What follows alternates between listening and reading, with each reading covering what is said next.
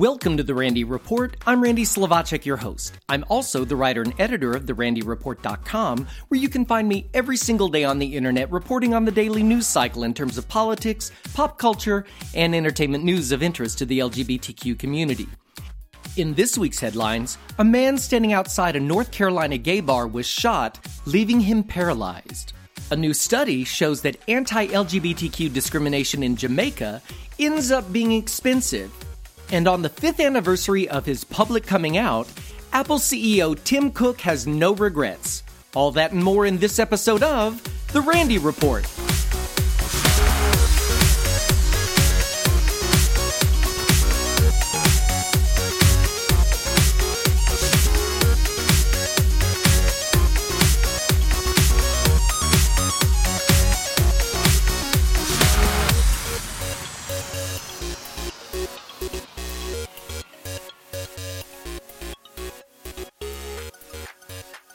A man in Scotland named Craig Stodden is facing serious punishment after he punched a 9-year-old boy in the chest last December.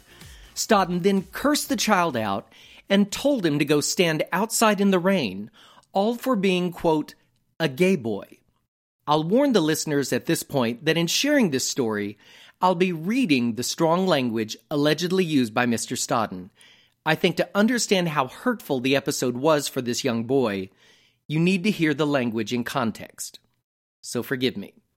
According to the Irvine Times, prosecutor Vicky McMullen told the court Stodden shouted at the boy, "Get the fuck out of here," causing the boy to cry. The accused bent down to him and shouted in the boy's face, "Why the fuck are you crying?" And then he punched him in the chest. The blow caused the boy to fall backwards onto the floor, at which point his mother entered the room and told Stodden to leave the child alone. Stodden then allegedly called the boy a pussy, a gay boy, and a homosexual, and told the 9-year-old, "Get the fuck out, I don't want you in this house anymore," sending the child outside of his own home to stand in heavy rain without shoes or a jacket. Some passers-by in a car saw the boy and invited him to take shelter in their car. Soon after, Stodden went outside and, not seeing the child, asked the car's driver if they had seen the boy. Apparently, Stodden didn't see the child in the car's back seat. After the driver asked the boy if he knew Stodden, the boy, in a moment of clarity, said no. The driver then took the boy to the local police station. When the child's mother later called the police to report her son as missing, police informed her that he was at the station. Stodden was later arrested when authorities at the hospital saw that his punch to the child's chest had resulted in serious bruising. Sheriff Elizabeth McFarland, who serves as the sentencing judge overseeing the case, told Stodden in court, "I was just thinking there must have been a very good reason for you to behave like this. But I can't think of any reason why you would say that to this boy. The impact on that young boy will probably be lifelong. I'm glad I'm not sentencing you today. I'm glad I will have 3 weeks to reflect." I followed up with the local police department, and it turns out on October 22nd, Stodden was placed on a community payback order with 1-year supervision and 225 hours of unpaid work. And I still don't think that's enough. Pedro Ventura was standing outside Scandal's nightclub, an LGBTQ nightclub in North Carolina, on October 5th at 2 a.m. when someone drove by, slowed down, and fired several bullets at the club. Ventura was left paralyzed, and people from all over the world had pulled together to raise money for his care. He's from Los Angeles, and he was in Asheville to attend a wedding. Ventura was the only person hit, even though there were around 300 people in the street that night. His partner, Ezra Glenn, set up a GoFundMe campaign to help defray the massive medical, rehabilitation, and caretaking bills. In a message on the crowdfunding page, Glenn wrote, "The bullet entered his body at the back of his neck and ended up in his C4 vertebrae, shattering parts of his spine and severing his spinal cord, initially leaving him paralyzed from the neck down and unable to breathe on his own. It's a miracle that he's alive, and the progress he's already made towards recovery, including regaining partial control of his breathing and movement in his shoulders, has defied doctors' expectations. Glenn said that they need the money to help cover the costs of hospital stays, rehabilitation facilities, and 24/7 care for Pedro as he transitions into a life that is different, but still his own. They also need help with housing, transportation, and food costs for their family as they support him during this time. Originally, they set a goal of $600,000, but at this writing has raised more than $500,000 from nearly 5,000 donors from around the world. God bless the internet. I'll have a link in the show notes if you're interested in helping in any way possible.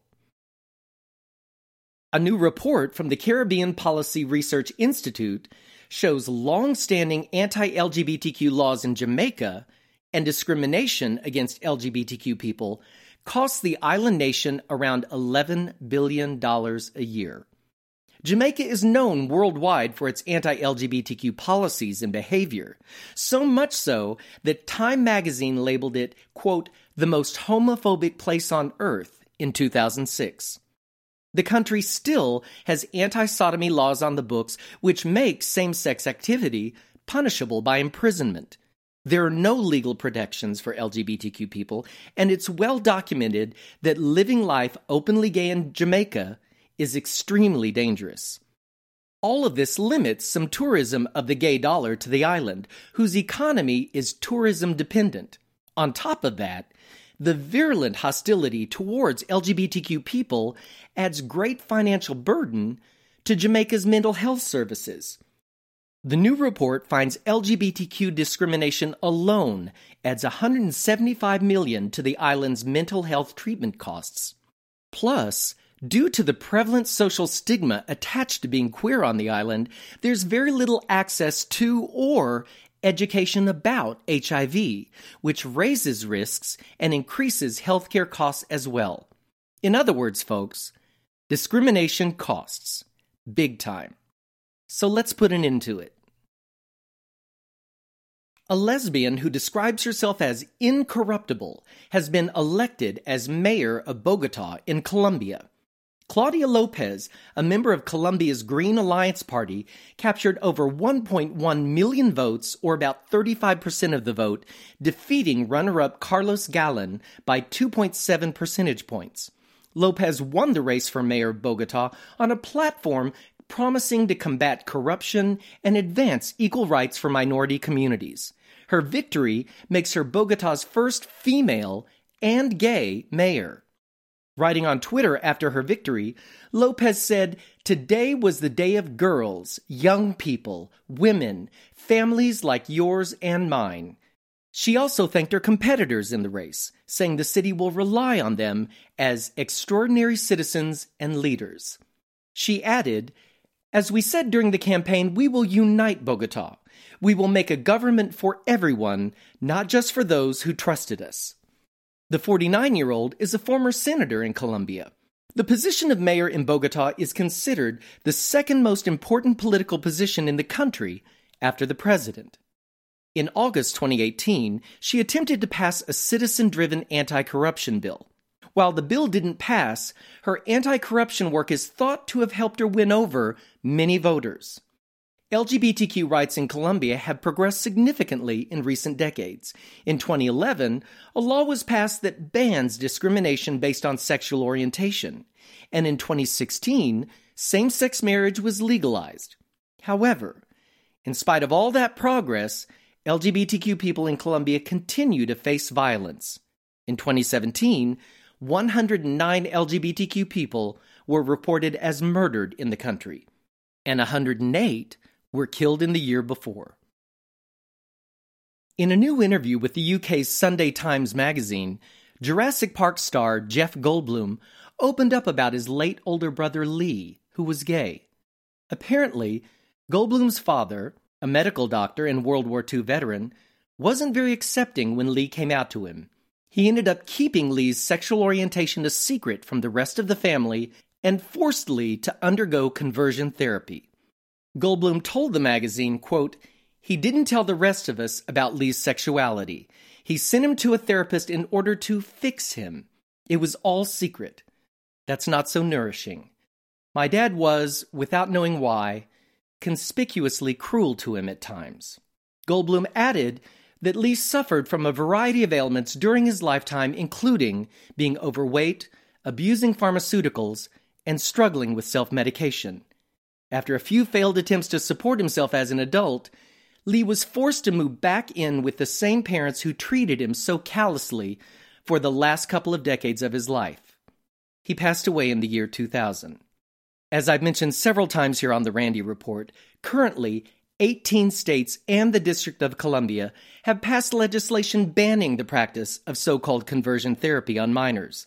In 2018, a report from the Williams Institute at UCLA estimated that more than 57 queer teens in America will be subjected to conversion therapy from clergy, religious counselors, or other unlicensed persons before they turn 18. Multiple organizations like the American Medical Association, the American Academy of Pediatrics, and the American Psychological Association have all denounced conversion therapy for potentially fatal consequences for survivors, including increased risk of depression, PTSD, and suicide attempts. On the 5th anniversary of his public coming out, Apple CEO Tim Cook has no regrets. The 58-year-old executive reflected on his journey to living authentically last week as he accepted Glisten's Champion Award in recognition of his ongoing commitment to fighting for LGBTQ rights and creating safe spaces for members of the LGBTQ community. Cook shared messages he'd received from people from all around the world who thanked him after he opened up about his sexuality for the first time publicly in a 2014 essay published by Bloomberg Businessweek. He told the crowd, quote, "It was my hope that pulling back that curtain on my own private life would help someone, anyone out there. I truly did not expect the response I received in the days, weeks, and years that followed." One note Cook shared came from a 62-year-old closeted gay man who had been married to a woman for 28 years and, quote, repressed, suppressed, and denied his true self. The note read, "I fought acknowledging who I was because it was not the way things should be.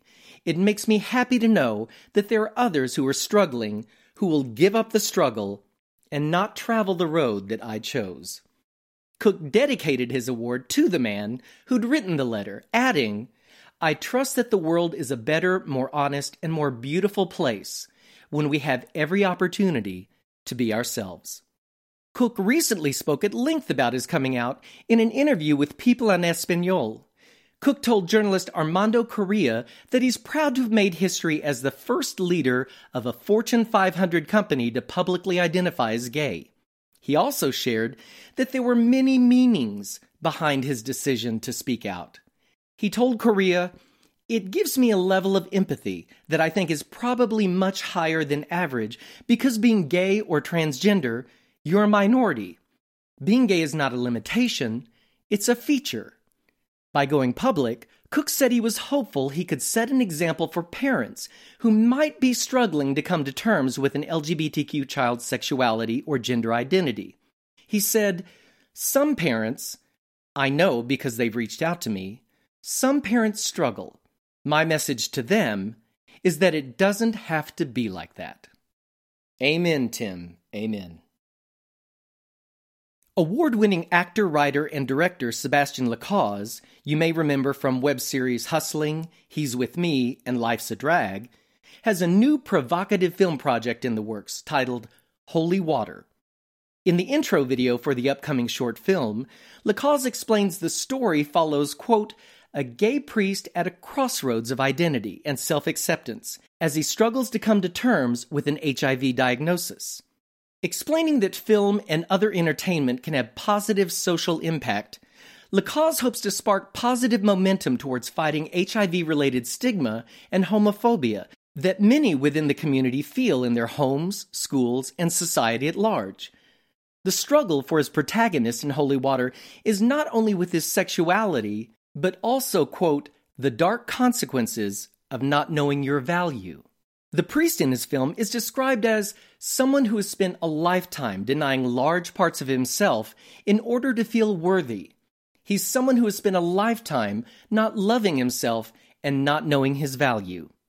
And speaking of value, LaCause shares part of the journey of the project that led to an epiphany of his own. After sharing the concept of the film at a pitch fest in Los Angeles, LaCause was about to move from one studio executive to the next when the executive he'd just spoken to asked, "Why are you the one to tell this story?" LaCause took a long pause before telling the exec, "Because I'm HIV positive." In his pitch video to raise funds for the project, it's clear that information is something LaCause has felt very private about for some time. Speaking the words out loud, the effect on him is obvious. I don't know what it was about him and me and that moment in time, but I felt calm and I looked at him and I said, "Because I'm HIV positive."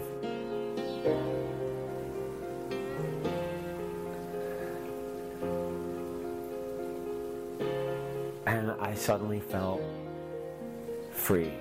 I'm done with shame. I'm done with fear. I'm done with hiding.